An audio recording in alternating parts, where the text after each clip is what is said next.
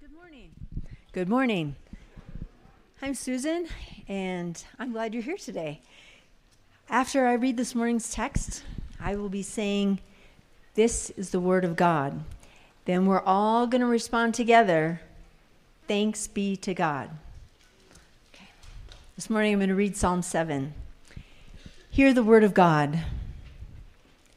Lord my God, I seek refuge in you. Save me from all my pursuers and rescue me, or they will tear me like a lion, ripping me apart with no one to rescue me. Lord my God, if I have done this, if there is injustice on my hands, if I have done harm to one at peace with me, or have plundered my adversary without cause, may an enemy pursue me and overtake me. May he trample me to the ground and leave my honor in the dust. Rise up, Lord, in your anger. Lift yourself up against the fury of my adversaries. Awake for me. You have ordained a judgment. Let the assembly of peoples gather around you. Take your seat on high over it. The Lord judges the peoples. Vindicate me, Lord, according to my righteousness and my integrity. Let the evil of the wicked come to an end, but establish the righteousness. The one who examines the thoughts and emotions is a righteous God.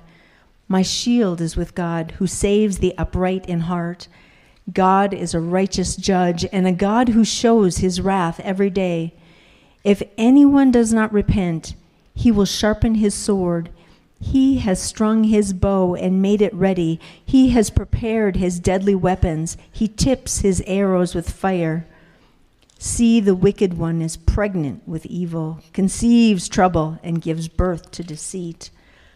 He dug a pit and hollowed it out, but fell into the hole he had made. His trouble comes back on his own head. His own violence comes down on top of his head. I will thank the Lord for his righteousness.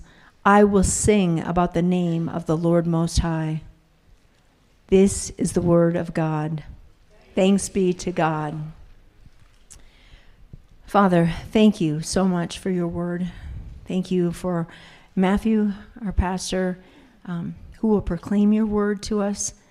Give him words and wisdom, clarity and discernment as he gives his word to us. And would you open our minds and our hearts, give us understanding, help us to see you in new ways and to know you better, to know you a little bit more. Father, would you help move us one step closer to you? And would our hearts be overflowing with joy in who you are, in your goodness to us, and your faithfulness to us. Thank you so much for loving us first. Thank you, Lord, for each one who is here. And I pray these things in your name, Lord Jesus. Amen.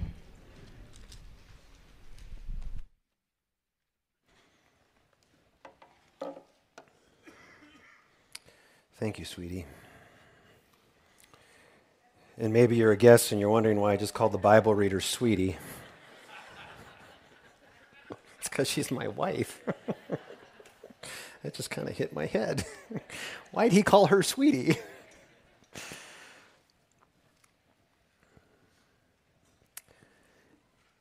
The actual first part of this text is found in verse 0, if you will. A shiggaion, or lament of David, which he sang to Yahweh concerning the words of Cush, a Benjaminite. I enjoy all kinds of music. I enjoy some more than others, but I enjoy all kinds of music, from classical all the way to heavy metal at times.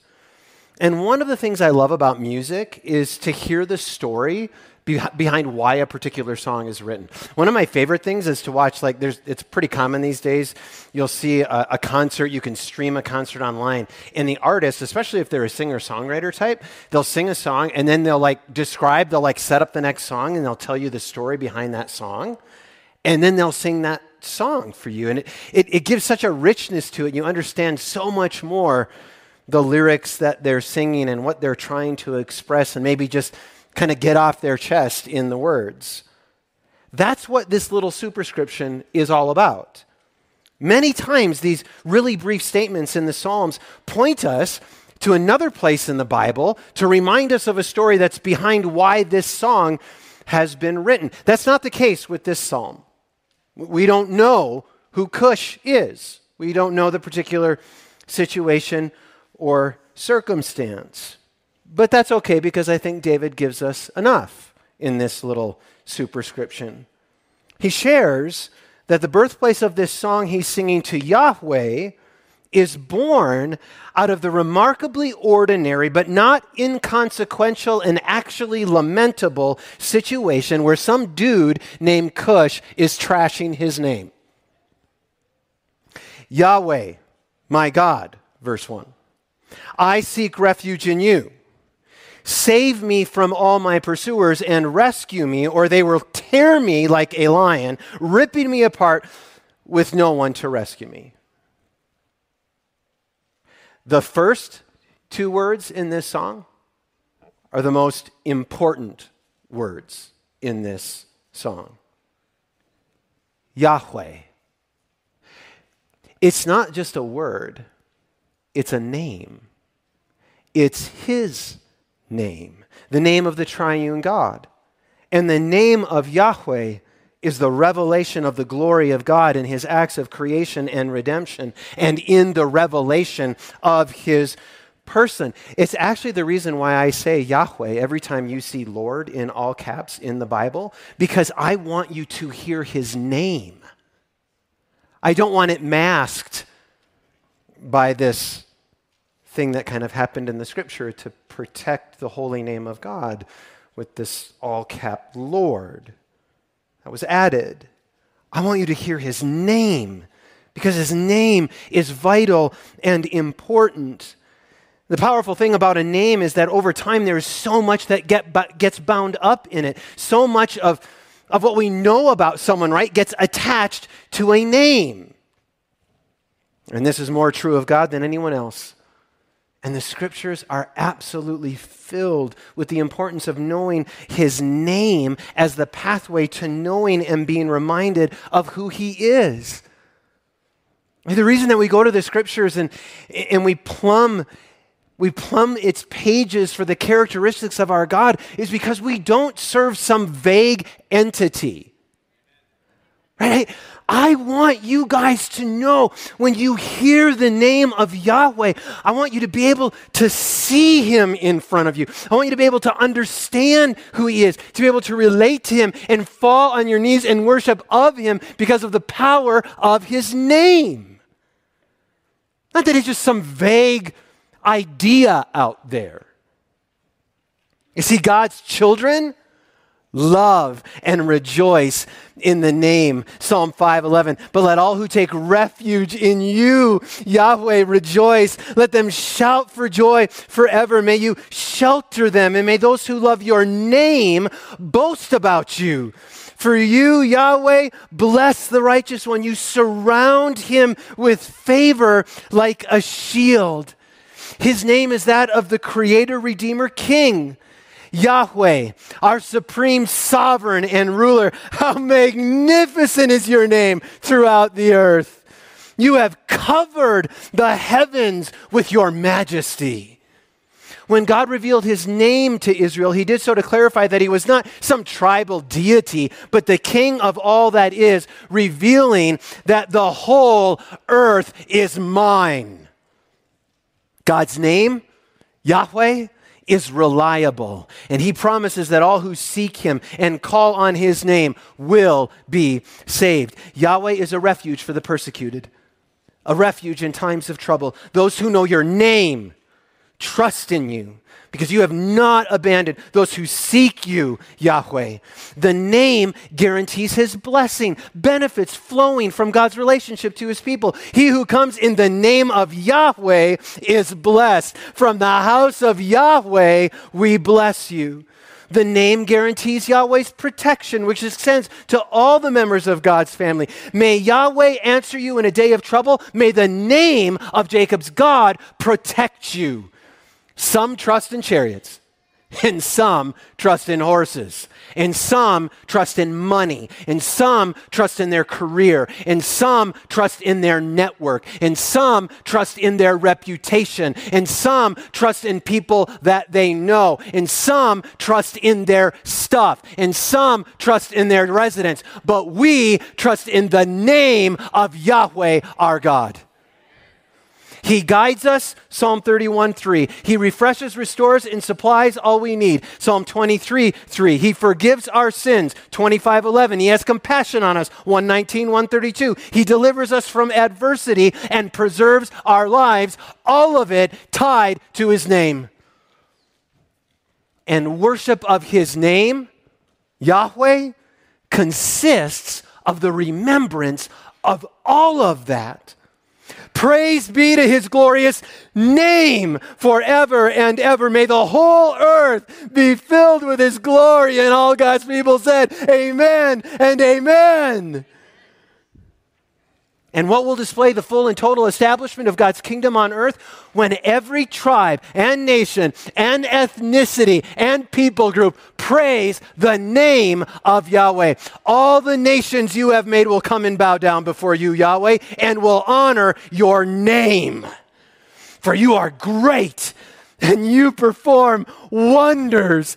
You alone are God. His name is Yahweh. And David knew his name and all that his name meant about who he was singing to. And David knew something else about this God of his.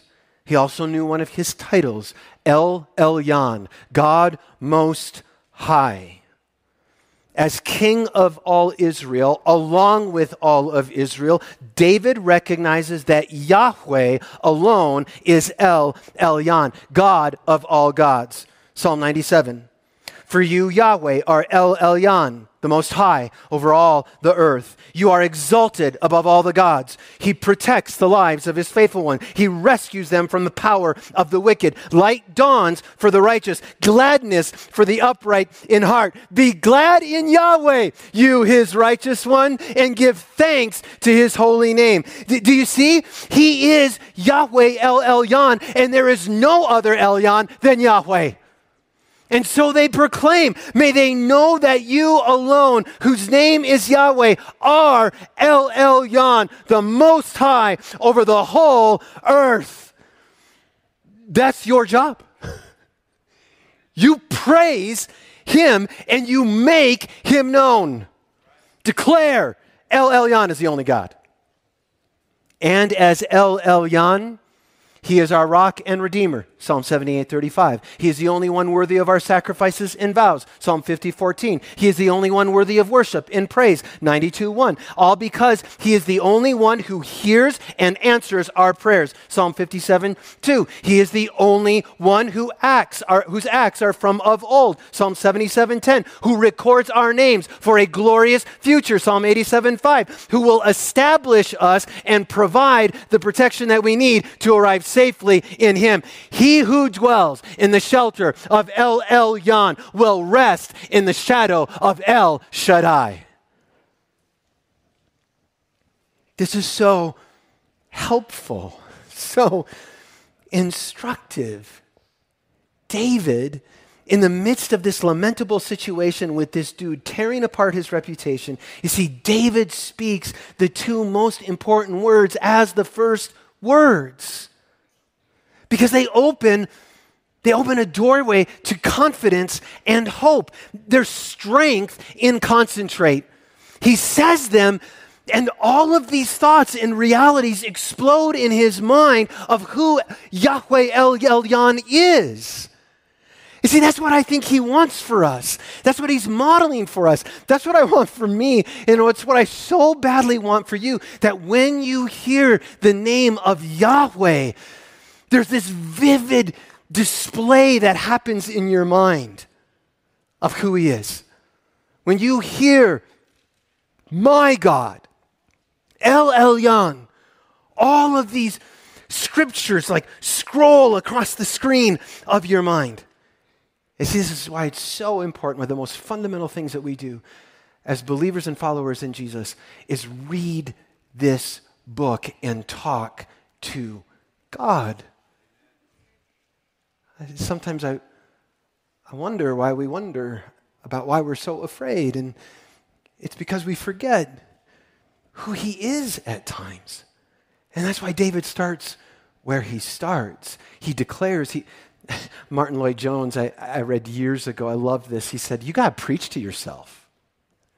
You can't wait for Sunday morning for Molesky to holler at you. You got to preach to yourself. You have to say, wait a second, he is Yahweh El Elyon. So that when you're, have you ever been like really afraid? You ever like maybe I was thinking about this week, like I like scary movies. I like I don't like the really gory ones, like the really like nasty horror movies, but I like scary movies. I like thriller movies. I can remember watching a number of them probably when I was way too young. I shouldn't have been watching them. Do you remember ever watching a scary movie and then maybe it's even that night or maybe it's some time down the road and maybe you're like walking home alone at night and it's really dark or you're going to the parking lot to get to your car and like that whatever that scary creature or situation like pops up into your mind and your heart starts beating a little bit, right? And you're thinking like, I got to find where are my keys? I got to get into the car. I got to get home. Okay, I'm going to get home. And I'm like, okay. Okay, I'm safe. I made it. I'm safe. Oh, wow. Wow, that was a close one. I almost didn't make it. But if it's just like your heart is just pounding out of your chest. Or maybe it was like when you were a kid. Remember when you were a really little kid? Or think of this as like parents, right? Like we all know this as parents. Like you're hanging out at some party or something, or you're at the park, and your kids, remember when they were really small, like about up to your knee? And they're just kind of playing, and they're minding their own business, and they get a little bit far away, like a little bit too far off, and they kind of realize, like I'm out of the mom zone. I'm out of the dad zone, and you can see on their face, like all of a sudden, like they're really afraid, and they come running back, and they just like grip your arm, they're like right around your legs, and they're just holding on for all they can. They just look like, yeah, okay, yeah, I'm safe now. I'm with dad. I'm okay. Right? Do you remember that? Anybody? That's what David is doing. That's what David's doing. David is run to Yahweh El Elyon because he is his refuge. He is his shelter. He's his safety.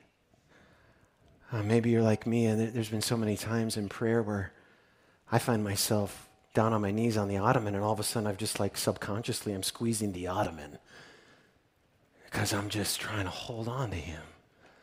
For all my might, just like squeeze. I just want to be safe in you, El Elyon, Yahweh. And for David, he wants that safety in the midst of someone trying to tear apart his reputation. And then David makes an argument to Yahweh El Elyon for why he should be protected and harbored. David proclaims, I believe, his innocence in the matter, and he does so strongly. Look at Yahweh El Elyon. If I have done this, if there is injustice on my hands, if I have done harm to one at peace with me, or have plundered my adversary without cause, well then, may an enemy pursue and overtake me. May he trample me to the ground. May he leave my honor in the dust. You see, I think that David understands that Yahweh El Elyon sees everything. He knows all about everything and everyone. His gaze is penetrating, and he knows us truly and fully. Hebrews 4:13. No creature is hidden from him, but all things are naked and exposed to the eyes of him to whom we must give an account. That's what David is doing here. He's giving an account. And while he knows that he's generally imperfect and flawed, he's confident that in this bit of trouble, he's innocent. And so he comes to Yahweh El Elyon, God. He comes to God. And he says boldly, look, God, if I've done any wrong in this to either close friend or foe for no reason, like is being claimed of me, well then, let loose, God. Open up both barrels on me. May Cush not only pursue me, but overtake me. Not only overtake me, but trample me to the ground like a runaway herd of cattle. Not only trample me, but may he grind my honor and reputation into the dust. I mean, go ahead, God, end me if I'm guilty. But David knows he's not. It's not true of him, what's being claimed. Therefore, he can approach the throne of grace with boldness so that he might receive mercy and find grace to help him in the time of his need, Hebrews 4:16. And so he approaches boldly. Rise up, Yahweh, in your anger. Lift yourself up against the fury of my adversaries. Awake for me, for you have ordained a judgment or justice. Family, does Yahweh lie down? Does Yahweh El Elyon need a rest? Does he go to sleep? No, we know from Psalm 121:4 that he never sleeps nor slumbers. So David is not trying to rouse a drowsy deity, but is rousing a just judge, one who ordains and declares judgments. In other words, who creates and declares and dispenses justice. David knows that this is a judge who sets things right in accordance with his name. And he knows what his name means, which is why David says Yahweh should rise up in his anger, because what is going on here does not line up with who God is and the way that he rules. So David asks for justice, and he calls not only the judge, look at this, he calls witnesses. Let the assembly of the peoples gather around you as you take your seat on high over it, Yahweh, who judges the peoples, and vindicate me, Yahweh, according to my righteousness and my integrity. See, David is not afraid. David wants this. He wants his day in court. He is confident that he's going to be vindicated and declared right before all on the basis of his righteousness and integrity in this matter. He is innocent and he wants everybody to know it. And then, in an act of humility, David is aware that his situation is merely an indicator of a far larger problem. You see, David's beatdown is indicative of a more pervasive brokenness running like a seam throughout the world and running through all of those living in it. You see, I think he looks up and he's reminded that he's not beleaguered alone. And that we all need to turn to Yahweh El Elyon. And so his prayer song turns to plead for the suffering of God's people as a whole. Verse 9. Let the evil of the wicked come to an end, but establish the righteous. Oh, friends, may it be the same for us. May our suffering at the hands of the wicked, may the difficulty of our struggles with evil in this world cause us to run to Yahweh El Elyon, but not merely for ourselves, but for others. Hebrews 13:3, regard prisoners as if you were in prison with them. Now listen to this. Look on victims of abuse as if what happened to them has happened to you. This is what it means to be a part of the family of God. This is what it means to be a member of one body. This is what it means to be made in his image and aware of others who are made in his image in the same way. You see, we are like our Father, therefore, right? If we're made in his image, we are like our Father. And he is the justice keeper. And so looking like him and loving what he loves and acting like he acts for the sake of his name, we seek justice. Not only for ourselves, but we seek justice for others. We pray for this and we act on this, and we do so in the name and with the help of Yahweh El Elyon. Verse 9. He is the one who examines the thoughts and emotions. A righteous God. My shield is with God, who saves the upright in heart. God is a righteous judge. And a God, listen to this, who shows his wrath every day.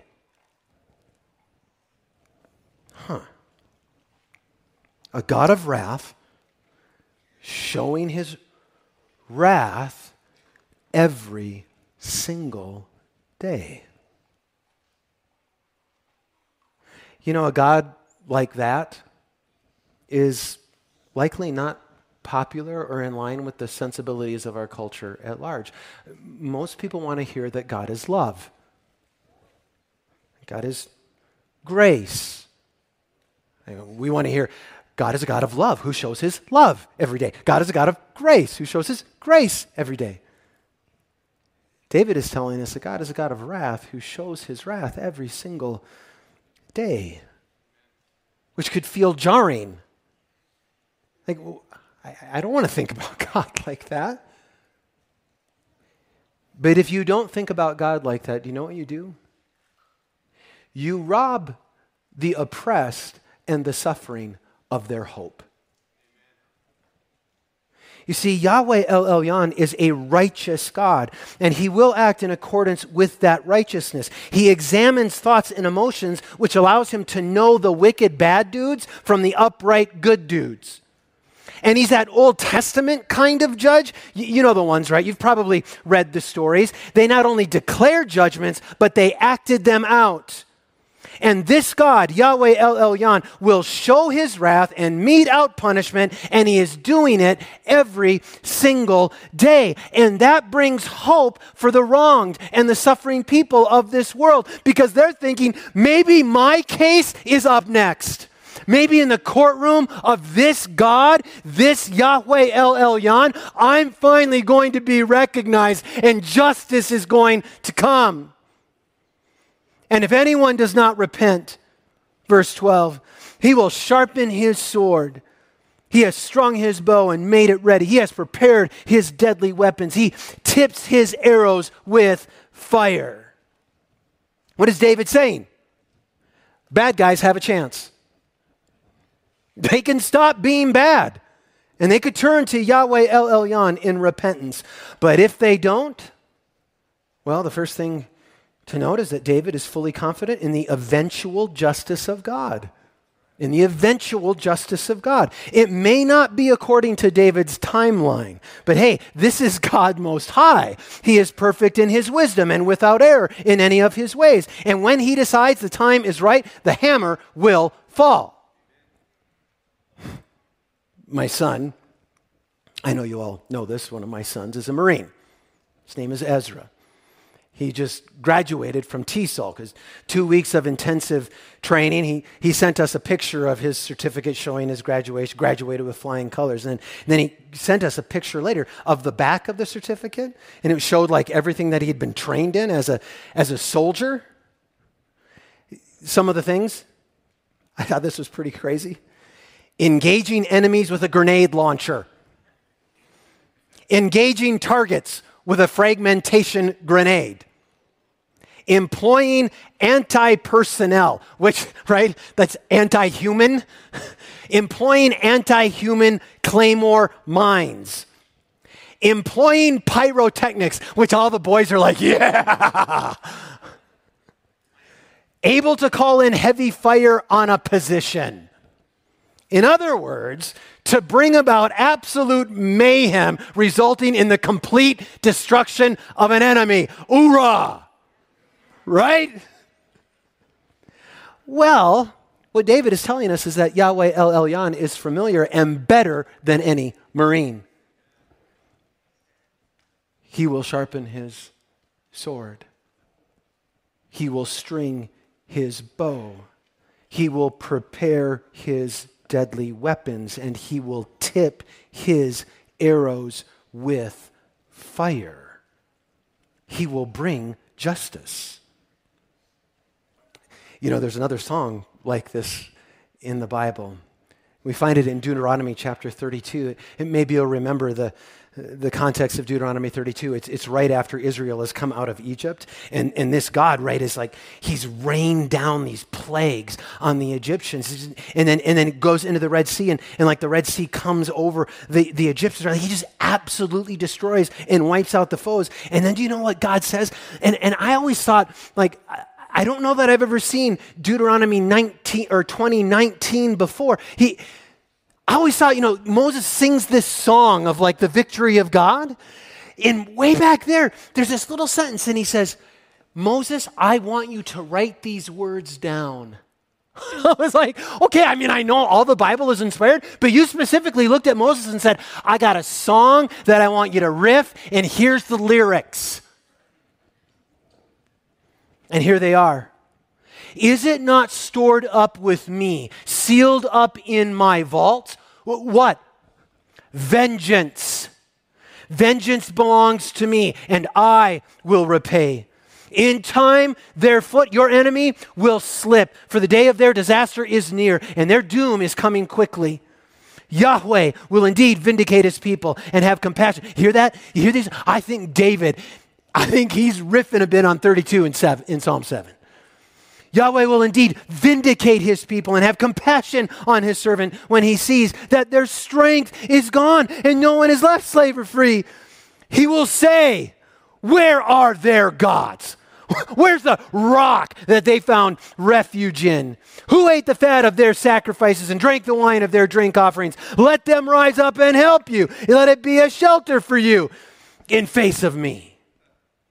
See now that I alone am he. There is no El Elyon but me. I bring death and I give life. I wound and I heal, and no one can rescue anyone from my power. I raise my hand to heaven and declare, as surely as I live forever, when I sharpen my flashing sword and my hand takes hold of justice, I will take vengeance on my adversaries and repay those who hate me. I will make my arrows drunk with blood, while my sword devours flesh, the blood of the slain and the captives, the heads of the enemy leaders. Rejoice, you nations, concerning his people, for he will avenge the blood of his servants. He will take vengeance on his adversaries. He will purify his land and his people. Behold, our God, seated on his throne, come let us adore him. Behold, our King, nothing can compare, nothing can, come let us adore him. And he shall reign forever, and let his glory be in all the earth for his justice. Let us adore him for his justice. And then David reflects. And he shows us that this is a process. It may not always play out the exact way that we would like or at the speed that we would like. The justice may not be as direct always as you just heard from Moses' song. Wickedness may take some time to develop and show itself. It has a gestation period. Verse 14, see, the wicked one is pregnant with evil. He conceives trouble. He gives birth to deceit.